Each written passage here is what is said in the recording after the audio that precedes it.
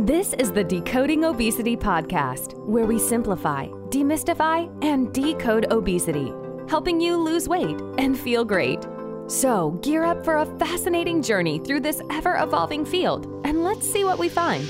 And please remember that the thoughts and opinions on this podcast do not constitute medical advice. Don't forget to visit our website, www.decodingobesity.com, for show notes and more info. And now, here's your host of the Decoding Obesity podcast, Dr. Avishkar Sabharwal.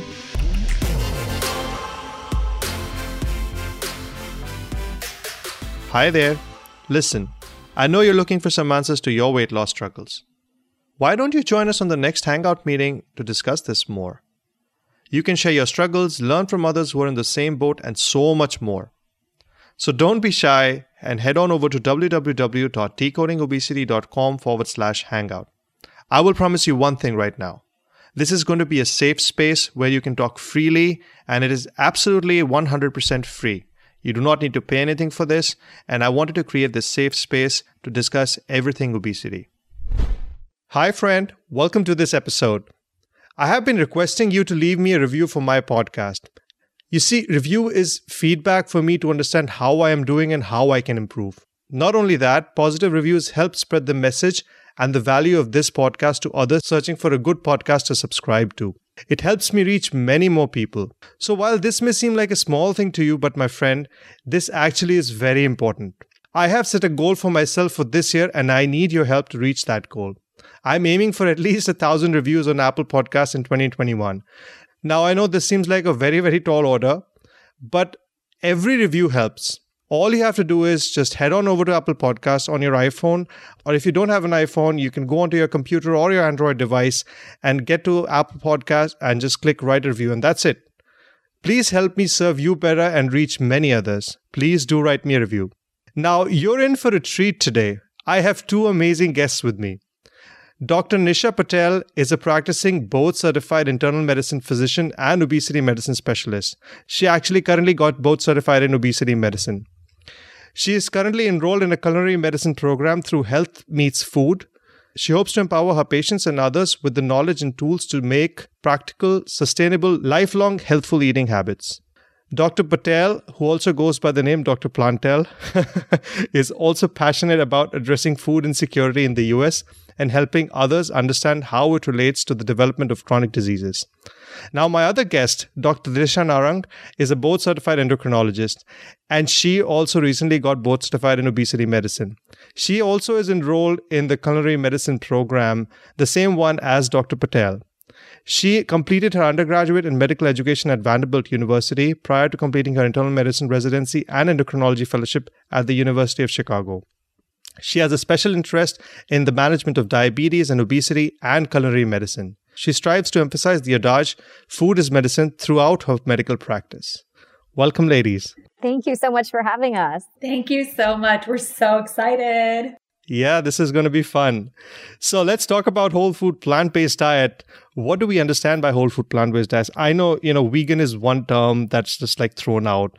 And then there's this whole concept of whole food plant-based. So can you just differentiate between the two? Because I think it's very important for people to understand this. Yeah, so I think it's important to make sure that we say that veganism does not equal whole food plant-based diet, right? And so veganism typically is a lifestyle, and for ethical reasons, people decide to pursue veganism. And now it's expanded to environmental and health concerns. Now, Nisha, if you want to talk about the difference between that and plant-based. Yeah, so whole food plant-based diet incorporates a number of healthful whole foods that are minimally processed. And that's a little bit different than just the umbrella term plant-based. Because unfortunately, plant-based by itself doesn't mean that it's healthful. You can be plant-based and be eating a number of different foods that are considered ultra-processed and unhealthful. I completely agree that, this distinction has to be made that there's a way to be plant-based that's healthful, and you could also be plant-based that's unhealthful. And to be honest with you, that's actually what I was for the majority of my life until I made some changes for myself in the last several years. Yeah. And so when we say that, we really emphasize sort of including low fat, high fiber, vegetable-based diet that's focused on health. And again, like really, really minimizing the amount of processed, refined foods. That's whole food plant-based. Yeah, I agree with you. And yeah, I just want to point out to listeners that it's very important to understand that even French fries are vegetarian or vegan, but they're not necessarily a part of a whole food plant-based diet. So it's very, very important to distinguish between veganism and whole food plant-based diet, wherein you're incorporating whole food as the name suggests in itself, but it's primarily plant-based. Yeah. Right. And plant-based does not necessarily mean it's completely vegetarian or completely only plants, but it means predominantly plants, right? Correct. Yeah, that's exactly right. And so, that's very interesting. There's always a divide between these different schools of thoughts, right? One talks about the ketogenic diet, and then there's this whole food plant-based diet. Then there's this paleo diet. And we have data for everything. For example, the A to Z trial that was done that predominantly showed that the ketogenic diet is very helpful as far as weight loss goes and as far as obesity goes. So where do you stand with regards to, the data for whole food plant-based diet in weight loss? Do you think whole food plant-based is the only option, or do you think it's one of the tools that people can try and use for their weight loss? I think the way that we need to look at these diets is that they're resources to becoming healthier, right? So the word diet automatically just screams restriction to me, right? And so if we are telling folks, well, you can't eat this and you can't eat that. I think showing folks that, in a whole food, plant-based diet, however, there's such a spectrum, right? You can make 10% of your diet that, you can make 50%, you can make 90%, 100%. However, you can incorporate more plants, it is a healthier way to go. I 100% agree with that sentiment, because I think it's really hard when people feel like they need to be in a box, like I need to be whole food plant-based or I need to be on the keto diet. I think what Disha said is completely right, where as many plant, predominant foods as that you can incorporate, that's what's most helpful. So the way I see the whole food plant-based diet is one of the tools, for instance, for weight loss, and, definitely incorporates a lot of different healthful foods. And we can see why it can help with weight loss, especially when you're replacing that with replacing the standard American diet with this whole food plant-based. The sad diet. Yes. The whole food plant. Yeah, and I think there was a recent study that did show that whole food plant-based diet does work wonders even for weight loss if people want to try that. Absolutely. Yeah. But do you think it's better with regards to, weight loss as compared to other lifestyle changes? What is your opinion on that? Absolutely. And I wonder if one of the studies that you're referring to is the Cardia study. It was published in Diabetes Care in 2020. And so they basically looked at, over 20 years, increasing the amount of plant-centeredness starting in young adulthood was associated with 48% lower risk of type 2 diabetes by middle adulthood. And so, the evidence is clear, right? And so basically, the earlier we introduce a diet higher in vegetables, the lower risk we have of developing type 2 diabetes and obesity later in adulthood. Yeah, I know that's very true. I think it wasn't the Cardia study that I was actually referring to. I think it was another study that was pretty much talking about weight loss, and it showed that there was a very significant weight loss with incorporating whole food plant-based diet for weight loss per se, not necessarily just diabetes. Mm-hmm. And I just forget the name of the study, and I think it was done in Australia, but I could be wrong. But it was an interesting study that I looked at. But, there's this very complex, now both of you are certified in obesity medicine, just like me, and we understand that insulin plays such a big role in the development of obesity and the sustenance. But whole food plant-based in itself is carb rich, right? It's a very, very high carb diet. So how do you think it modulates the insulin? How do you think the whole food plant-based diet plays into all of this and maintaining lower levels of insulin? It's, this goes back to what Disha and I always say, is that not all carbs are created equal. And we want people to understand that we love carbs. We just focus on incorporating more healthful carbs into our day-to-day eating. And so what I'm talking about is whole grains that have fiber, they have complex carbohydrates, whole foods have phytochemicals. All of these factors play into, the role of our health and help modulate insulin secretion. And Disha talks about diabetes, with her patients every day. And so I think it's less about saying, oh, carbs are bad. Like I really hate that word and hate that phrase, and more about saying, let's incorporate healthful forms of carbs. Like for instance, legumes. I don't think I can think of one legume that has a high glycemic index. Can you, Disha? Like any lentils or they're all low glycemic index. They all have fiber. They all have complex carbohydrates. Our body is going to quote unquote react to those differently than eating Oreos. No offense to Oreos, but of course, yeah.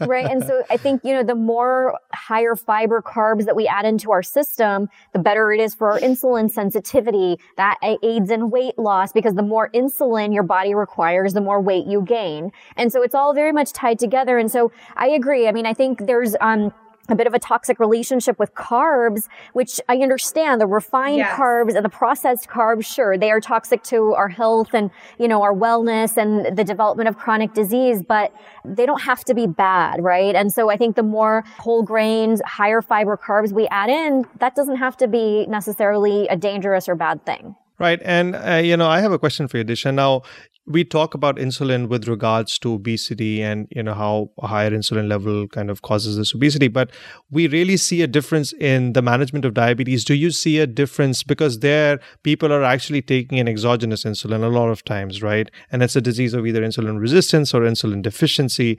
Do you see a difference in your patients, specifically when you're treating diabetes and if they change their lifestyle to a whole food plant-based diet?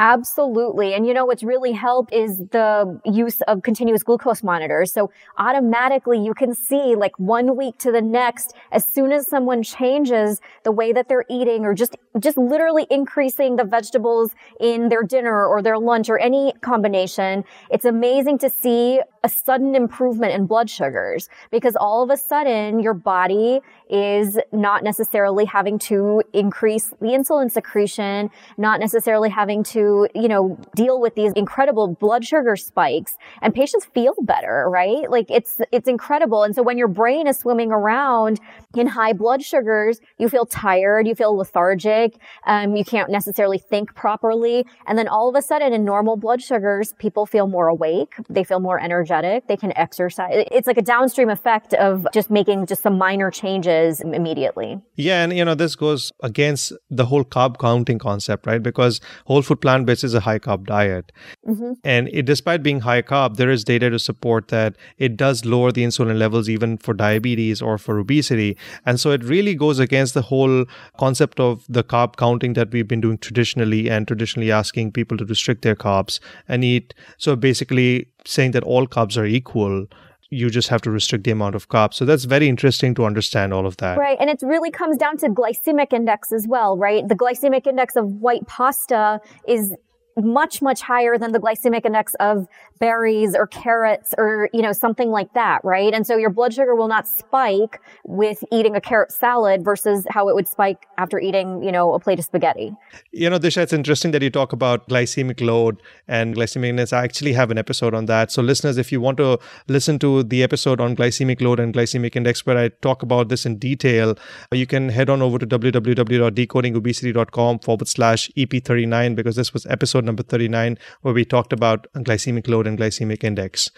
And, the other thing that when we talk about whole food plant-based diet is that it's a whole food plant-based. So in essence, if you look at oils and if you look at the fats that we use, they're essentially refined products of a certain food, right? So just like sugar is a refined product of the carbs, similarly, oils are a refined product of a food. But unfortunately, the data on fats is so conflicting. What's your take on this?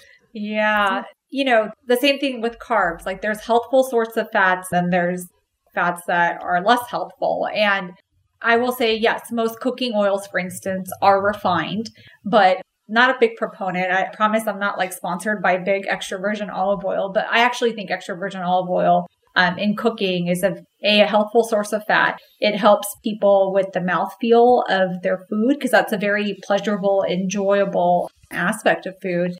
And if you look at literature, of course, it's one of the main sources of fat in the Mediterranean diet. And I'm specifically talking about extra virgin olive oil. I'm not talking about olive oil in and of itself, because if it just says olive oil on the bottle, it is actually refined and it's devoid of the phytochemicals or the phytonutrients that are in extra virgin olive oil. So whenever I a lot of patients are like, oh, I should be on a low fat diet, right? I have X, Y, and Z disease. Well, I emphasize often that, look, it's not like that simple. Like there's actually healthful sources of fats. There's nuts, there's avocados, there's certain cooking oils that are considered healthful, as I said.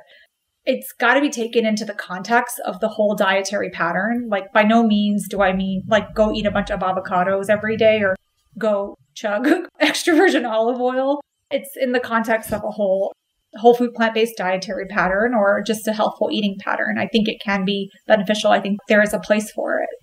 And there is data to support that improves cholesterol, aids in heart health, and so there are benefits to taking in kind of good quality fats like that. So, and I think we were talking about this earlier as well. The issue here is actually cutting back on the added sugars, right? The refined sugars, added sugars. And that's what really, spikes blood sugars and adds weight over time. Not so with the fats. For sure. That is where the limitations need to be. Yeah, that is so true. Yeah. And of course, not all fats are created equal. And it's important to understand even when using fats, especially when you're cooking, if you're using fats to cook, it's important to use something that has a high smoke point, because if you use something that has a low smoke point, it does change the molecular structure of the fats itself when you're cooking with that. And that necessarily may not produce the healthy products and it may be actually harmful. Yeah. Is this whole food plant-based diet for everyone? Perspective is everything, right? So in the Midwest, not to generalize, a lot of our patients who are from rural areas, that's not necessarily something that they have grown up with, right? So I think we really have to look at someone's background, their culture. How can this fit into your overall life, right? And so perspective is everything. And so we have some folks that get McDonald's takeout or, some fast food drive-through every single day of the week. Some folks will eat meat and potatoes and rice, and that's, been their meal of dinner every day for their whole lives. And others, have different, various eating patterns. And so it's all perspective. So if the person who eats out every day, can they eat out once a week? Do you think you can add in a couple vegetables to that meal here and there? So going from 0 to 100 and going from eating a primarily meat-based diet or non-vegetarian diet to fully whole food plant-based, people would run out of my office being like, you're crazy. What are you even talking about? So, baby steps, but even a little bit goes a long way. That doesn't mean, like Disha's saying, like you don't encourage people to incorporate healthful foods or incorporate more plants, because that's the issue that we have, right? Like most Americans, for instance, aren't meeting even like the minimum requirements of fruits and vegetables. And so intake in a day. And so I agree, like going 0 to 100 doesn't really work for people. It doesn't work for me. So why would I expect that to work for anyone else? And I gotta say, from like a healthcare standpoint or in a clinical setting, I have so many patients that come in feeling really shamed for their dietary choices, right? And so if I sit there and become super pedantic and tell them, well, you've got to now, eat only plants, no more this or that, they resent you. And I don't think it's necessarily wise to sit there and preach to somebody like, this is what you should do. You can present the data. And if they can incorporate, like I said earlier, 10% more or 20% or however it works into their lifestyle, any little bit will help. I agree. Like a healthy relationship with food is so key, because the last thing that we want our patients or anyone for that matter is to feel guilt. It could be very, very, very damaging for their morale and their long-term success. Yeah. People come in feeling really bad about themselves because another doctor may have made them feel, shamed about their weight or the way they ate or something like that. And so it's really, really important to kind of take into account, like, what's their story? How easy is it for them to incorporate this day to day? Do they have the resources? Are they on Meals on Wheels? Do they have SNAP or, that sort of thing? It makes it so much. It's not as easy as, okay, we'll go to the farmer's market and pick up some vegetables. Yeah, it's a lot more complex. I agree with you. But, it's a very interesting point that you raised, that people obviously need to kind of be led in that direction, and they need to make the appropriate changes that are appropriate for them at that point in time. But what are the common questions that you encounter in your practice with regards to a whole food plant-based approach? What are the common questions that people ask, and what are their common fears or myths that they have? Well, some people just don't like vegetables. So, that's a common one, right? Because they're like, well, I don't like vegetables. I don't want to add them in. And so we have to talk about, well, this is how you can sneak them in. These are little strategies to potentially expand your vegetable palette a little bit. And then the other part of it is preparation. Well, how do I put it together? What do I shop for? And so this is where culinary medicine becomes so valuable, right? Because we are able to then help empower patients to be able to take this into their own hands and start making changes at home. Agreed. I don't personally eat raw broccoli, but I love when I make it the way that I like it. And that's the way I eat it. And that's fine. And trying to help, because whenever patients tell me oh, I don't like X, Y, and Z, my next question is, well, how have you eaten it? How have you prepared it? Or how was it presented to you? Because maybe you don't like it in that way that it was presented to you, but let's try to find at least one tangible piece of it, piece of way or piece of advice I can give them so that they can incorporate that particular food or try that out again. Because I give this example all the time. I grew up vegetarian. I didn't like 90% of vegetables. But now I love so many more. So I always tell people if I can do it, trust me, you can too. But the other question that I also get a lot is, well, if you want me to incorporate healthful plant foods, then how am I going to get my protein? And it just drives me up the wall because people often equate protein with specifically red meat and chicken. And I often say, look, I've been vegetarian or plant-based my entire life. As long as you're healthy and you don't, the average person doesn't, as far as I can tell, have clinical protein deficiency, being on a vegetarian or plant predominant diet. And there's plenty of sources of plant protein. So that's something actually that comes up a lot. And I always tell people that look, you're not going to, in the absence of having other illnesses or really having a restricted diet, you're not at risk for that. Yeah, I think you raise a very interesting point, Nisha, that you ask the patient how you prepare it, because I don't think a lot of us really ask them this question. How do you prepare your food? Because that becomes so essential. Once you start cooking, you realize that there are so many different ways of making vegetables. It's not just steaming the vegetables. You can bake them, you can broil them, you can saute them, you can steam them. There are a ton of ways of making them. There are a lot of spices that you can add to these vegetables and really make them taste delicious. I think the American diet is predominantly meat-based, and so we learn a lot more flexibility around how to cook meat. But as far as the vegetables go, I think there's a lack of knowledge on how to really cook these in a way that they taste delicious. And I find this very interesting because I myself am from India, right? And the predominant diet in India is a vegetarian diet, and we cook vegetables in so many different ways. And they're cooked in a way that you don't necessarily miss the meat in that particular meal.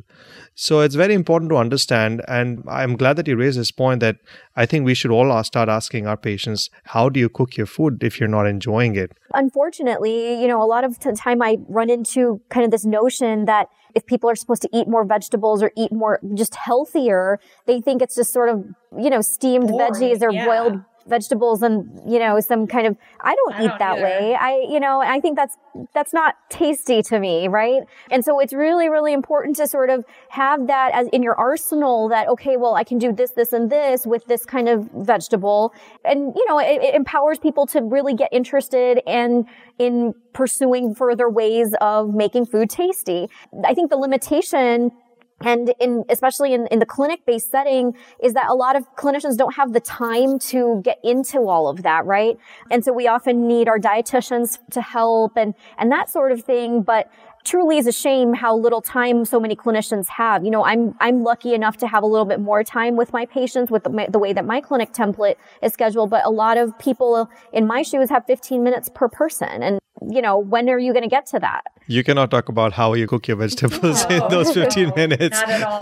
And I think as people get used to, or they, try different ways to prepare healthful foods, they build their confidence too. But I agree, by no means, it's hard to do this in a clinic setting. Even on the hospital side, I definitely have more time with my patients. And so we'll strike up a conversation and we'll talk about oh, what are you doing at home? Who do you live with? Who cooks at home?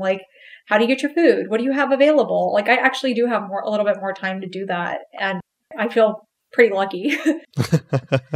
So what is your opinion about, I know we touched on this, vegan and, a lot of these foods have these claims of health foods. And in this day and age, when every one of us has a very fast-paced life, right? And we're looking for quick fixes.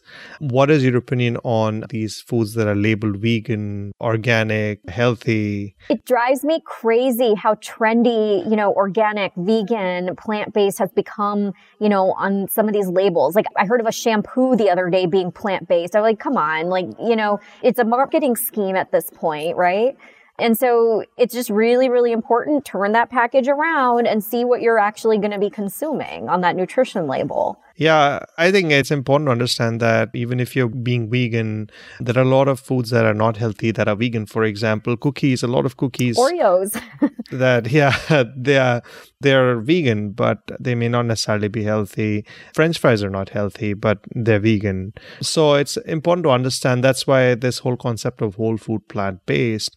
So yeah, I personally don't think that people should go after these labels which say healthy, because it's very difficult to quantify. If they can say it's healthy, but what does that really mean? It's healthy in comparison to what? And then it's like I always tell people and my patients, like, do not make any decisions about what you're going to purchase at the grocery store based on front of package claims. Just don't do it, because you just don't know. Like I think I saw riced cauliflower and it said plant-based on the front, which again, riced cauliflower is I consider that a healthful food, but I'm like, of course it's a plant. We don't need that label on there. But I'm just saying that there's other foods that have these kind of buzzwords on there that people automatically just assume this is healthy, I'm going to take it. And then you realize, oh wow, it doesn't have any fiber in it. It has all this added salt and it has X amount of added sugar. And so, yeah. Sugar. Oh gosh. Yeah. Which is plant-based, by the way. Sugar is plant-based. Yeah, and that carb content of that meal, of whatever snack or whatever it might be, the carb amount is crazy high most of the time. And that's where, back in the 90s, SnackWells, right? They always advertised that it was low fat but the carbs, it was not a healthy food.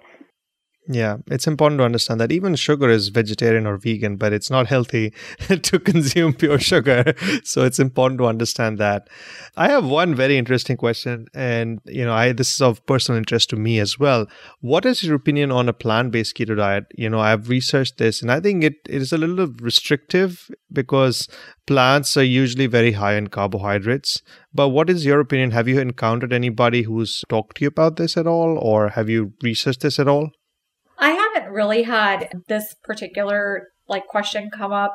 I agree with you that I think, it's quite restrictive, and because there are, healthful sources of carbs like we talked about before, and you're going to miss out on those when you're following, a keto diet in general. And then of course, even on a plant-based keto diet, you're going to still miss out on those healthful foods. And so, the issue with traditional diets as our society defines it is that they're not sustainable in the long term. At least there's not studies that show that. And it also just, after a certain point, it just becomes very cumbersome for most people. I'm not saying everyone. And it could feel very, demoralizing. Let's say if, for instance, if they stop that particular diet, an individual may think that it's a failure and they shouldn't try, eating healthfully in the future. It could just really kind of derail people. And so in general, I don't really recommend it. I have people ask me about it. I still don't recommend it, but that's just my personal way of practicing. I agree. I tend to agree because let's say, the hardest thing I've seen with whether it's keto or plant-based keto, and, I see patients obviously for weight management in my clinic. One of the hardest things with these diets is the sustainability aspect of it, right? And so patients will tell me on visit A that, I'm going keto. I'm going to definitely do this and lose the weight. 3 months later, I see them, or however many months later, I couldn't really sustain. It was really hard and I started to miss the carbs. And so, my goal here is to get folks to be able to sustain something long term. I have, I always tell them, I'm looking at 5 years and 10 years or longer for you, not a crash diet for 2 or 3 months. And so really it's going to be, what is sustainable for you the longest? What can keep you going without you missing various things or really regressing, the other way. And the reason why that's really important is because then we start to see a lot of the yo-yo in weight, right? People go up and down and then they get really upset about it. And it's hard. Yeah. It's hard. I think you hit the nail on the head. It has to be a sustainable lifestyle change. Whether it's a ketogenic diet, whether it's a whole food plant-based diet, it has to be something that you can sustain over long term, because really there's data for everything. There's data for any healthy diet. Even a ketogenic diet can be a healthy diet, but it just has to be a sustainable change that you know that you will be able to make and sustain for years to come. It's not going to be a short-term change that you make, just lose a few pounds and then you're done, because the weight's going to creep back on. It's going to creep back on. Yeah. No, absolutely. This has been a great discussion today. I hope all of you found it very useful. Thank you so much, Nisha and Disha, for joining me and discussing all about whole food plant-based. And I want to remind you all that we have started a Decoding Obesity Hangout. This is a free monthly meetup where you get to discuss challenges in your weight loss journey, find accountability partners, and network with others in different stages of their journey. So I want to extend a personal invitation to all of you to join me in my next Decoding Obesity Hangout.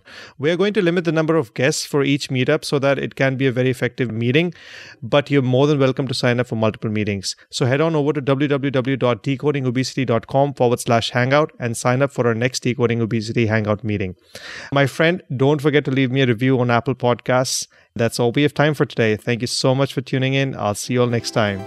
You've been listening to the Decoding Obesity podcast.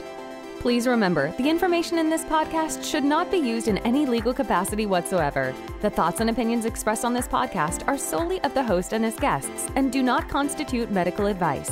Views and opinions on this show do not necessarily represent the views and opinions of any organization. And that brings us to the end of the show. Thank you so much for listening in. Don't forget to visit our website, www.decodingobesity.com, for show notes and more info. And if you've enjoyed this episode, please feel free to rate, review, and subscribe on your preferred podcast listening platform. We really appreciate that effort. Until next time.